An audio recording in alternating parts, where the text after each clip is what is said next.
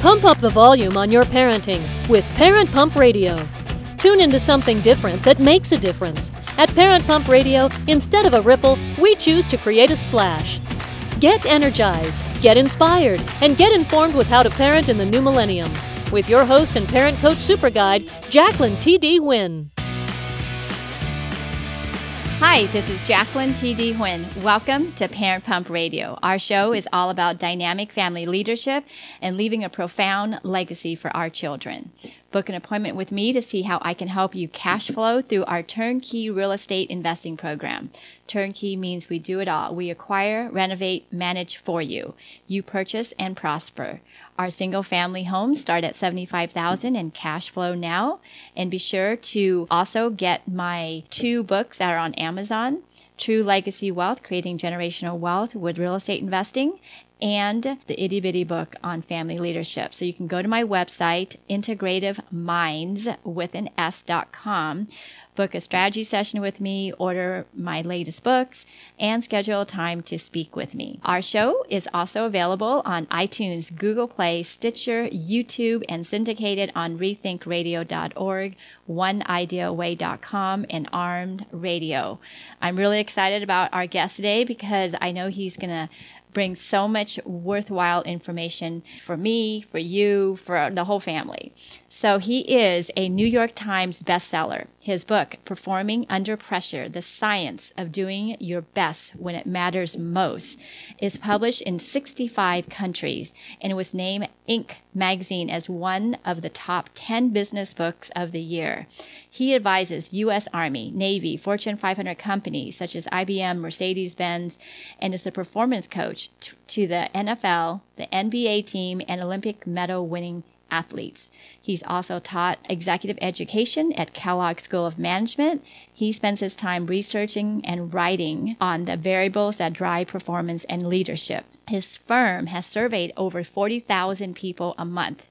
Now his firm, the Institute for Health and Human Potential, has been named by Profit Magazine as one of the fastest growing companies. He speaks widely around the world on performance, leadership, disruption, innovation, and entrepreneurship. And I'm so glad to have him here today on the show. So please welcome Dr. J.P. Pauly Fry. Hi, Dr. J.P. Hey, just call me J.P. Great to be here. Thanks okay, so much. J.P. it is. Introduction. Thank you so much. Oh my gosh. I didn't even know what to cut out because you have done such amazing thing. Thank you. Thank you. My pleasure. Great to be here. So let's get into talking about pressure because that's what we're talking about, parenting under pressure and how emotional intelligence plays into that. What does our brain do under pressure and how can we manage it better? Yeah, that's a great question. First of all, I would just say this, that being a parent is really difficult. So if anyone is listening right now and they're thinking, oh, everyone else is doing a great job, having an easy time of it, but I'm not, you're wrong. Everyone is having a difficult time of it. And every age, kind of a developmental zone will, we could call it, of different ages, brings different challenges. When the kids are younger, it's more of a physical challenge. As they get older into their teens, it's more of an emotional challenge. So I want to just, even before we start, just say, for anyone who's listening, just know if you're struggling with your kids, you are absolutely not alone. Number one. Number two, kind of good for you to listen to this and hopefully other resources to understand what can I do to be a better parent under pressure? Because there is a ton of pressure that both parents feel. It's like parents are under pressure, kids are under pressure, and now you put the two of them together. Not an easy, it's a bad concoction. Right. And the kids don't have the emotional intelligence yet to stay calm. So then when we get all stressed out, then they just feed off of that. That's a great point. It's not till age 24, 25 that an important part of our brain kind of closes up or really develops our prefrontal cortex to calm, the amygdala, the emotional part of our brain. And that's really important for people to know, that especially for teens, maybe not for 23, 24, 25-year-olds, but in that teen zone, it's really hard because teens don't have, and certainly younger kids listen to us a little bit more, but you've got this tension between the teen trying to individuate away from their parents because they want to be individuals. And that's a healthy, normal process. But then you also have the fact that their brain has not fully developed, so they don't have the tamping down of their emotional impulses by their higher centers, by their executive function areas, their prefrontal cortex. And because of that, and I hate to say this, but it's just true, teens are just more liable to engage in risk-taking behaviors. Add in maybe a third big part, which is that they have other teens who are also going through the same thing, also individuating away, also trying to find, themselves, trying to establish themselves in their peer group. And so that peer pressure plays a big role as well. I mean, we've got tons, I don't even need to go into that, but that's another factor. And so it's really hard to kind of parent those young people through that really challenging time. I have 3 kids, 23, 20, and 17. And the 17-year-old it's hard right now. He's a great guy, and he is challenged by the same thing. There's peer pressure. He's trying to find his way in his peer group, and he's got parents who are, trying to parent him in a way that keeps him safe. So then what does the brain do under pressure? And then how can we as parents manage it better? In other words, I don't think I answered that question the first time, did I? And that's very important to me right now. Sure. No, that's good interviewing skills, knowing when I'm not really answering the question. Let's just talk in general terms. You or I or anyone listening are under pressure. We've got a pressure situation. It could be a conversation we're having. It could be a presentation we're making, a decision we have in front of us. And so we feel a certain pressure to make a good decision, have an effective conversation, make a good presentation. And so what's going on is that there are really 3 attributes of that situation. Number 1, and it's all about the outcome. The outcome's important to us. Number 2, the outcome is uncertain. We don't know which way it's going to go. And number 3, we feel responsible for the outcome, but we feel judged on the outcome. So 3 important characteristics: importance, uncertainty, and we feel judged. Mm-hmm. So here's what happens, especially around the being judged. The importance and the uncertainty turns on our brain a little bit, but what really turns on our brain, and especially the emotional part of our brain, this part called the amygdala, which literally in Greek means almond, and I've dissected the brain and it looks like a little almond. This almond gets turned on by that third characteristic of pressure, which is feeling judged on how things are going, on the outcome. And so when we feel judged, we call it social appraisal, it turns on our amygdala to sit there and say, am I okay? Am I going to get eaten? Do I eat it or does it eat me? As we look at that threat in front of us. It's like a fight or flight. It absolutely is. And so what happens is that it can trigger the amygdala to hijack our higher centers, flood our working memory so we can't think straight. And so the ability to have complex thinking goes out the window. So we're not as smart as we normally are for about 18 minutes, by the way, because the mediating chemical is cortisol. So its half-life is 18 minutes. So I mean, this is a lot for all listeners, but it's almost like for 18 minutes when you're hijacked, you're not going to be as smart as you normally are. You might make decisions that are not as effective. You might, that conversation is a little more at risk. That presentation is a little more at risk. So you need strategies to manage your brain under pressure so that you can think as well as is possible, so that you can have the conversation in a way that is as effective as possible. So that's what happens to the brain. That's what happens to the brain under pressure. Like you said, it's like being hijacked. You have no control of it anymore. So while our teen is under that hijack, and then our brain gets hijacked too, what do we do? How do we coach our teens when we're under pressure and they're under pressure? Well, that's it. There's 2 big things to manage, your brain and their brain. And it's not easy. And again, norming it for everyone listening. This is really hard stuff. So what do you do? Well, you got to manage yourself first. If you aren't able to think, then you're not going to be effective for your teens. So number 1, you need to prepare. Almost the biggest thing I'm going to say. You need to prepare. You need to do a whole bunch of things before these moments so that when you're in the moment, you've got some resources available to you, right? So I'll give you an example from the earlier remark or the earlier comment about, let's say we have a presentation to make. One of the most effective things you can do for a presentation is prepare. because you're going to lose working memory. You're not going to be able to think as clearly. And so you need to be able to know what you're going to say, the real kind of key and simple talking points really well. So prepare. And it's the same when we're interacting with our team. You need to really be prepared. Right now, sometimes there's just an interaction where you can't prepare. Okay, whatever. But if you have to have an important conversation, go and find someone. Could be your co-parent, your parent or co-parent. Could be your good friend, could be a therapist, could be a coach. Go and find someone and walk through the whole conversation that you might need to have with them. Let's say it's about a behavior that they're engaged in that is, you're not cool with, or marks that you're worried about for them, or a peer group they're hanging out with that you're seeing signs that, again, they're unsafe. Whatever it is, don't go in blind. Don't go in thinking you can think on your feet, because you're going to be less able to think on your feet in that precise moment than you are the rest of the day, the rest of the week, practically, because it's a pressure moment. The outcome's important to you. You're not sure how it's going to go, uncertainty.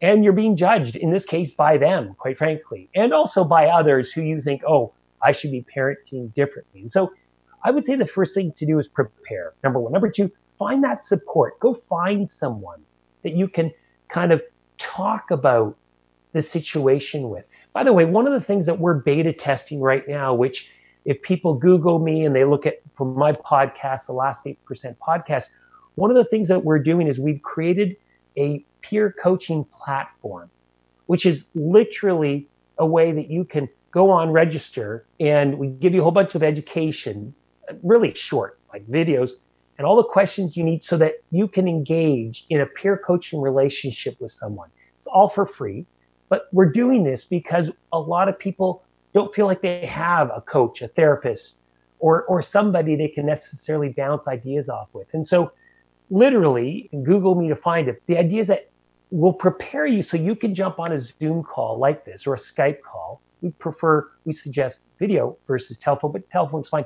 But you literally are with another person. They're coaching you. There's three outcomes. They're coaching you on the challenge you're facing.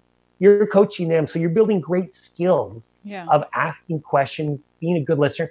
And number three, you feel a little less alone as you face some of the big challenges you're facing. So that would be, prepare, get support. Those are two big ones. I mean, of course, there are 22 strategies in my book, Performing Under Pressure. So I probably should mention that, which is available kind of, everywhere and anywhere.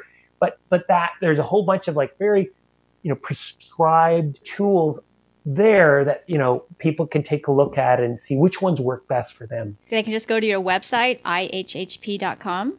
Correct. Okay. So it's I like Indian, H like Harry, H like Harry, P like Paul.com. And you can sign up for that peer group. Let's get back. What do our teens need from us to help them navigate these challenging years? Sure. Number one, they need kind of a balance of what we call of heart and edge. They need to know that we absolutely love them and we're there for them. And it's non-contingent. They don't need to get certain marks for us to love them. They need to know that we love, support them, and believe in them. And that's the heart side. And that's really important because we're getting a whole bunch of signals from our team that says, I don't care what you think. I don't want anything to do with you. Not always, but at times, absolutely. And so we've got to be careful that we don't kind of fall into this trap, this really what we call the difference between impact and intent, right? We can read someone, our team's behavior, and we misread because of what's going on in our brain, like we mentioned earlier, we can jump to judgment about their intention. We can confuse the impact they're having on us because the way the brain works, we feel before we think. So we feel before we can kind of think about it, but we feel their impact and we confuse that impact for their actual intention. So this is a tool in and of itself, actually, that I think any listener can use, right? Mm-hmm. Your teen is upset by school, by social, by a whole bunch of things that are going on, maybe by you. But their behavior towards you doesn't necessarily mean they hate you, they don't want anything to do with you, but that's how we read it. So we've got to be careful, right? In this heart and edge model, we've got to be careful not to confuse their intention or their impact for their actual intention. Okay. So we need to love them unconditionally, no matter how they're acting, right? Loving is not, by the way, saying everything you can do is fine. Loving is loving, right? So we love them no matter what, no matter their marks, no matter what's going on. That's heart. Edge is, hey, there are real boundaries for your behavior. There are lines that you cannot cross where you're unsafe, where, and it's going to be different for every family. So you got to talk about that with your parent or co-parent or whoever. Like, you got to really think about that. This is not okay. And then you've got to be able to have the tough conversations, even though they're not going to be happy with you. They will get over it, right? So that edge piece is as important as the heart piece. And by the way, the edge piece is also a real belief in them. I said belief is heart, but there's also a little belief of having high expectations for your kids, but not putting. So having said all of that, one of the things I do is I coach coaches, right? Coach, Olympic coaches, NBA coaches, and then folks in Fortune 500s. And it's really important as a coach. One of the things I've noticed about the best coaches is that they understand their person that they're coaching so well. And it's different for everyone they're coaching. Some athletes need a bit of a push, need a bit of a kick in the butt because they're not holding themselves accountable. Some athletes are beating themselves up. They don't need us to jump on top, right? And beat themselves. And it's the same thing for us as coaches for our teams. We have to understand, are they being excessively hard on themselves? Are they not being hard enough on themselves? And so then we need a bit more heart or a bit more edge.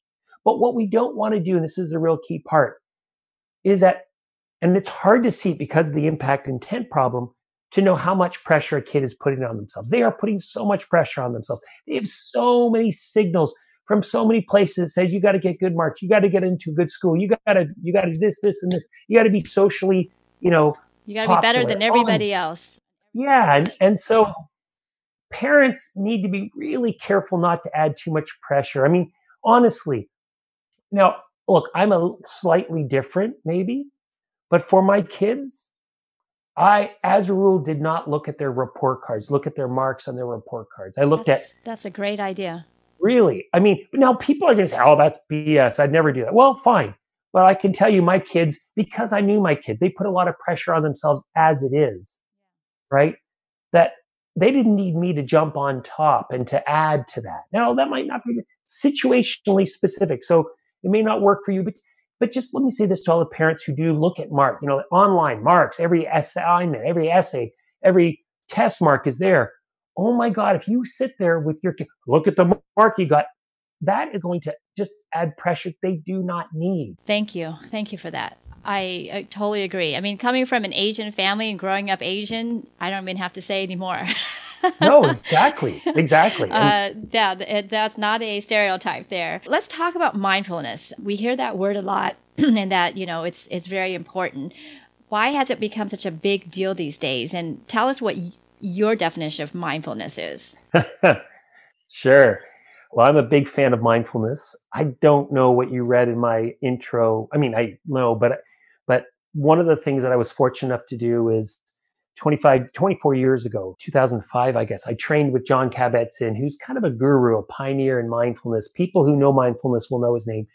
I trained at the University of Massachusetts with him and I've had a pretty kind of, significant mindfulness practice for the last 30 years because I started in 1989 is actually when I first learned of it. I know you spent 2 years at a monastery in Asia too. Yeah, so. Not the whole time, just parts of 2 years. And so that was a big informative time. And I'll say this, the reason I mention all this is that mindfulness, yes, is a practice that has come from a certain part of the world that in some ways has a certain, belief system with, Buddhism being at the heart. But, and that might appeal to a lot of people. It certainly does to me, but it doesn't have that. You don't have to worry about that part of it. Really, at the end of the day, it is definitionally very simple. It's paying attention non-judgmentally, non-reactively. And this is John's definition, by the way. And this is the part I like about it. He says, it's paying attention non-judgmentally, non-reactively. This is his part, which I love. As if your life depended on it. And it does, right? So it's a practice, right? Every day you should sit and meditate for at least 10 minutes. There's a whole bunch of great resources. By the way, there's one that I have called Mindfulness Live, which if you punch that into Facebook, I was leading kind of mindfulness every morning for like 10 or 15 minutes, and all the archived videos are there. So you can actually go and listen to like 25. It's all free, but there's a whole bunch of other free resources. You can go to, a whole bunch of other ones. But the point is this: it's like going to the gym for the brain, really. You go to the gym because you want to be in shape so that you have more energy during the day.